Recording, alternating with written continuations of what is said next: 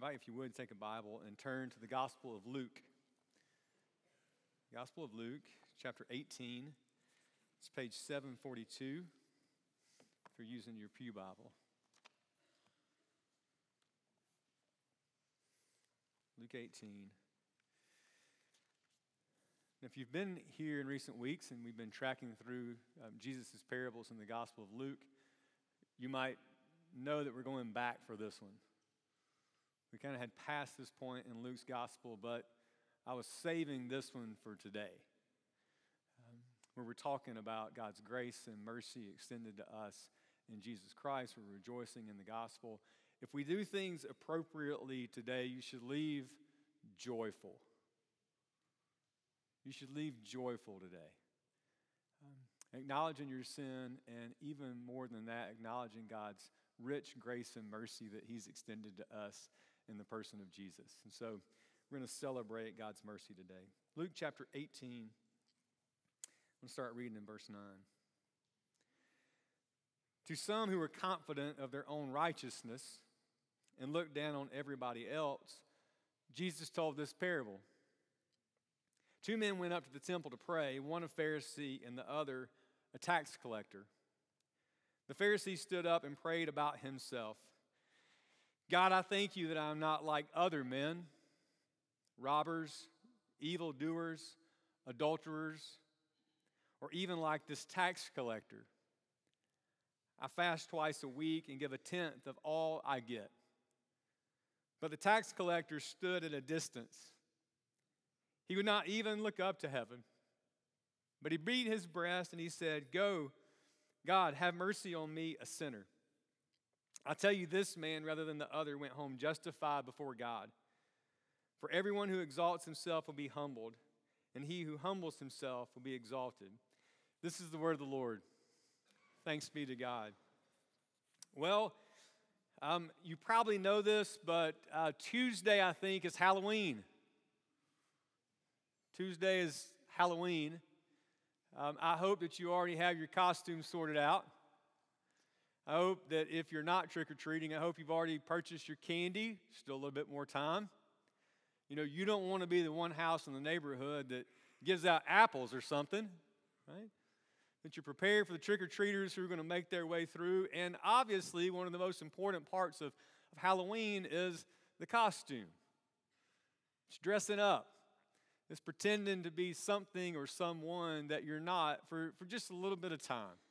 And if you came last Sunday, we had our trunk or treat.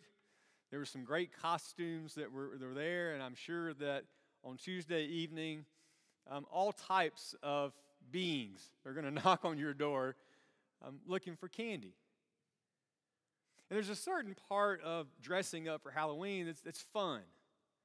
It's fun to pretend for just a little while to be maybe a superhero. Or to be maybe your favorite character in a movie, or whatever it is, to be a professional athlete, perhaps. You get to pretend for a little while, but usually by the end of the night, keeping the costume on is a little bit of a challenge. Maybe you start out and your children look perfect to begin with, and after getting in and out of the car enough times, or if walking in the wind, and perhaps this Halloween, a little bit of rain. Sometimes those superheroes or princesses come home looking a little bit bedraggled by the end, right? Where's my wig? Where's the candy? Maybe the makeup's starting to fade. Holding it together and pretending to be something that you're not, while fun for a season, after a while, it wears you down. Trying to keep the costume together, trying to keep up appearances. And I don't think it's too hard to see the spiritual correlation. That you and I, if we're not careful, we make Christianity about keeping up appearances and pretending to be something that we're not. Pretending that we have it all together on the outside, pretending that we are somehow better than others. And here's the thing. It's really, really dangerous when you start believing that you're something that you're not. Imagine, for example, that I dressed up to be Superman and thought I could fly. Well, if I really believed that and jumped off of some building, reality would come crashing in, would it not? And you and I, if we pretend to be righteous on the outside, if we pretend to be something that we're not only can it be exhausting, but it can also be dangerous to our hearts. If in the end we start to believe our good press, if we start to believe that perhaps we are more righteous than others, that perhaps we are better than people around us. And Jesus tells the parable in Luke chapter 18. Very explicitly, Luke says, to some who trusted in themselves that they were righteous and treated others with contempt, or as the NIV said, who thought they were better than other people. Now, I'm guessing very few of us this morning would say that explicitly. I'm guessing very few of us would stand up and say, hey, I'm more righteous than you. Or I'm the best in the Sunday school class. Or fill in the blank. Very few of us would stand up and say that. But perhaps you're like me and you've been in situations where you've thought it. I know I have. I know I've been in situations where I look at other people for whatever reason, maybe their outward appearance, maybe how they behave. And there is this little sneaking voice up in my heart that if I'm not careful, I can think that I'm better than other people and even potentially treat them with contempt. And think, why in the world don't you know better? Why can't you get it together? Why don't you act better? Why can't you effectively be more like me? And Jesus teaches us in this parable that before God, all of us stand equally condemned in our sin and equally in need of God's grace and God's mercy. So he tells us this parable about two men who went up to the temple to pray, and the first one is a Pharisee. Now, I don't know if they took a poll in Jesus' day among the Pharisees following Jesus' ministry and the production of Luke's gospel, but I would guess that among Pharisees, Luke's gospel was probably their least favorite. If you read through Luke's gospel, the Pharisees come off looking really, really bad. And probably Pharisees didn't start out intending to become these kind of people. That there probably was something in them, this true reverence for God's word, this true desire for pursuit of holiness, to live into all that God had called his people to do and to be. And in their zeal to not transgress the law, they even made up extra laws, and they kind of built this fence around. You've seen this in pools, I know, that the pool is dangerous for people who can't swim. So in an effort to stay away from the pool, we built a fence, correct? The Pharisees did something similar with God's law, that they were so worried that they might transgress a law that they built extra laws or a fence around it. That I think it starts with this good intention and this good desire to follow after who God's called them to be. But somewhere along the way, the Pharisees strayed from the true heart of God's purpose and God's law, and they started to look to themselves and not to God for their righteousness. And started to draw boundaries and started to act as if they were better than others. And this Pharisee, he comes in and he says prayers that you and I, again, would be very nervous praying in front of other people. God, I thank you that I'm not like other people. God, I thank you that I'm not like fill in the blank, and so he fills in some blanks. Extortioners, unjust, adulterers, or even like this tax collector. God, I thank you that I'm not like this tax collector. And this resume that he gives beginning in verse 12 is really impressive.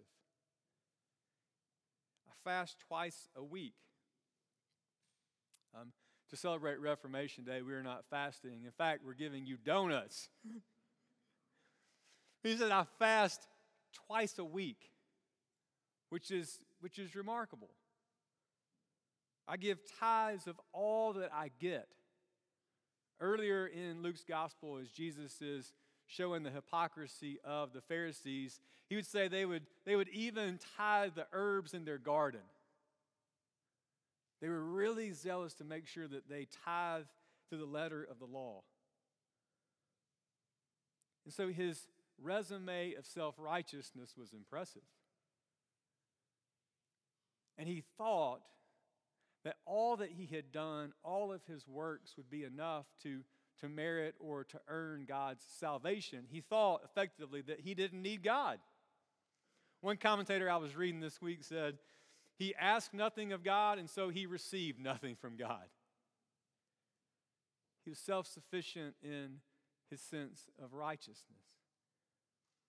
And then you have this other character in the parable, the tax collector. When the tax collector enters the stage, everybody should say, boo. Right? The tax collector. Likely Jewish by birth, but had made a deal with the Romans to go out and collect taxes, and in this environment, in this political situation, was free to take a little bit extra for himself. And so he had developed quite a reputation in the community.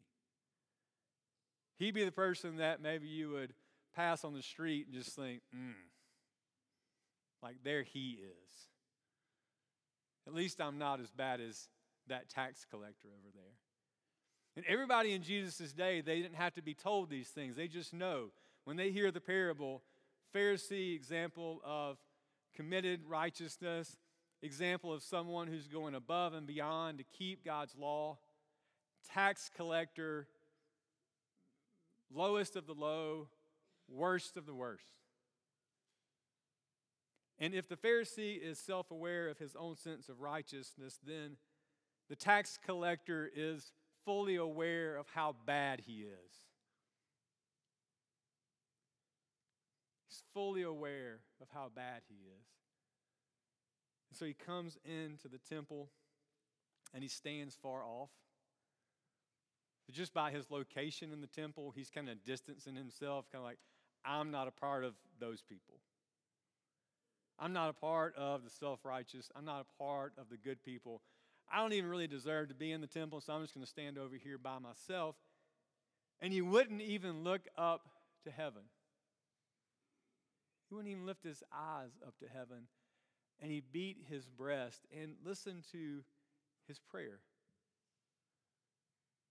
God, be merciful to me, a sinner.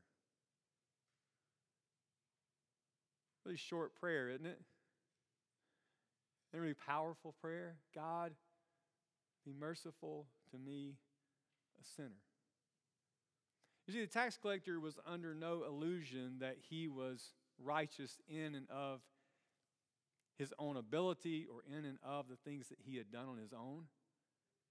He knew that he had nothing to plead before the Lord. And you get this sense of shame, and you get this sense of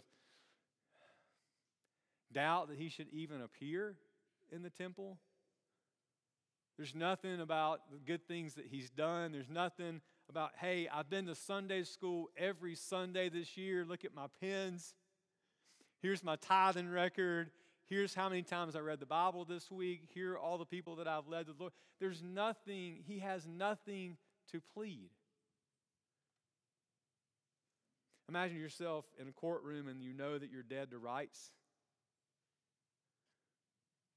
There's no excuse. There's nothing. You're caught red-handed. You've done it. In that moment, the only thing that you can plead is what? Mercy. If you get what you deserve, you will get punishment. All that you can plead for is mercy. You can probably relate to this if you've ever gotten pulled over for speeding. Any of you ever gotten pulled over for speeding? Happens a lot on Overton. Don't go over 25 near my house. I promise you. Happens a lot. Right? And if you have, you know that moment wherein the officer's walking up to your car window. Like, how do I play this? What excuse do I have for what I was doing? Do I make an excuse? Do I cry? Right? How's he going to respond? But you know that if you get what you deserve, you're going to get punishment. In that moment, all that you can ask for is mercy. Be merciful to me. And so that's what the tax collector says. He says, God, be merciful to me, a sinner. And then Jesus makes an interesting comment about the tax collector. He says, I tell you, this man went down to his house justified rather than the other. For everyone who exalts himself will be humbled, but the one who humbles himself will be exalted.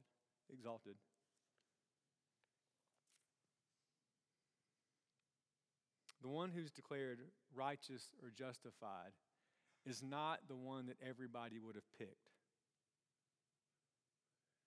Not the one who was looking to his own righteousness or his own obedience or his own record, but the one that Jesus says went down to his house justified or declared righteous is the one who knew that his only hope in life was mercy.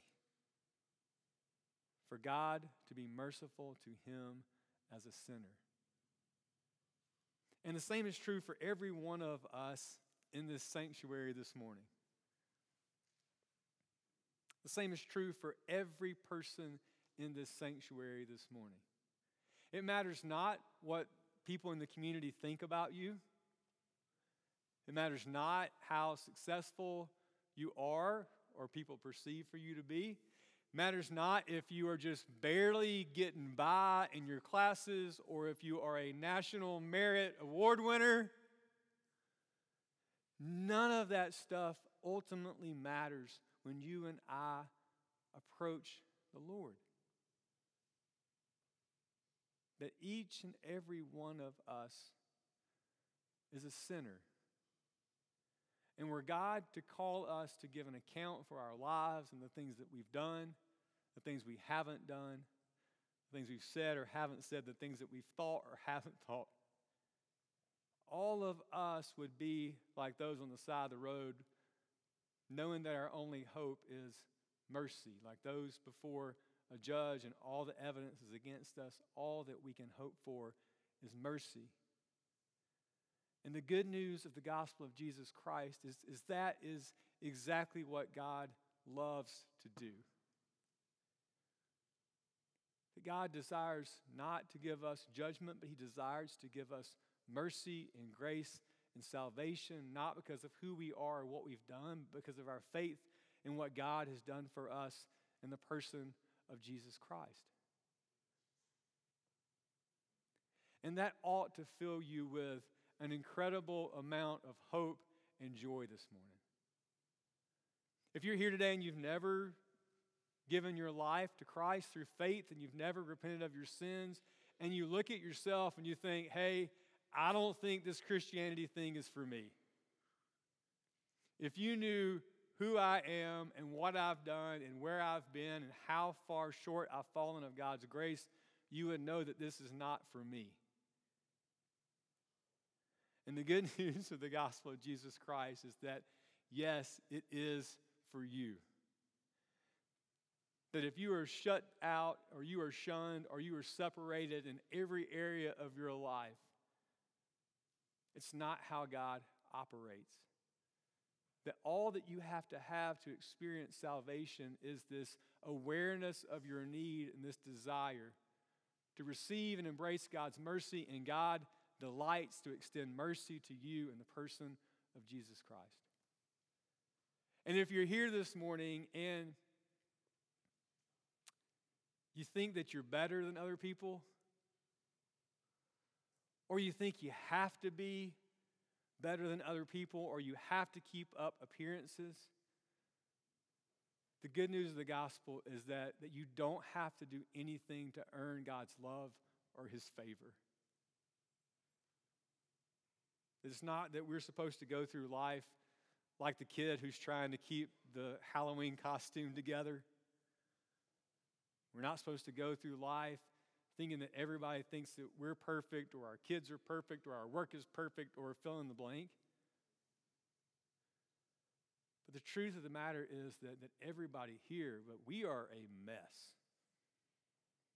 Amen? And apart from God's grace and mercy in the person of Jesus, you and I have no hope. But God has been so gracious to extend it to us. He gives us mercy, not based on our merit or what we've earned, but he gives it to us because of what he's done for us in Jesus, because he is gracious and merciful. He is full of steadfast love, and he pursues us. And that ought to make us the most joyful people. It ought to make us the most, that you and I ought to go out into the world with this message of the gospel and hold it out to people who are struggling to make it, who are struggling to hold it together, who are struggling to act as if everything is good on the outside when they know that they're not. And we have this message of hope in the gospel. We can say, hey, here's the good news. You think you're bad? Well, you are. But the good news is that God comes toward you, not in judgment, but he comes toward you, offering you salvation and grace and mercy, and all that you have to do is receive it by faith.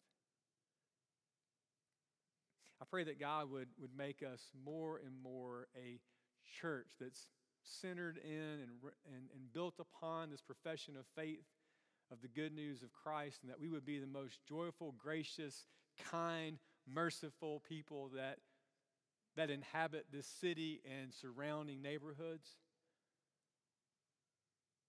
Then people would say, what in the world is going on with those people? We just say, we're just rejoicing in the good news of the gospel of all that God's done for us in Christ. And here's the thing. Anybody can be a part of this. Anybody can be a part of this. There's a pastor who used to be in Nashville.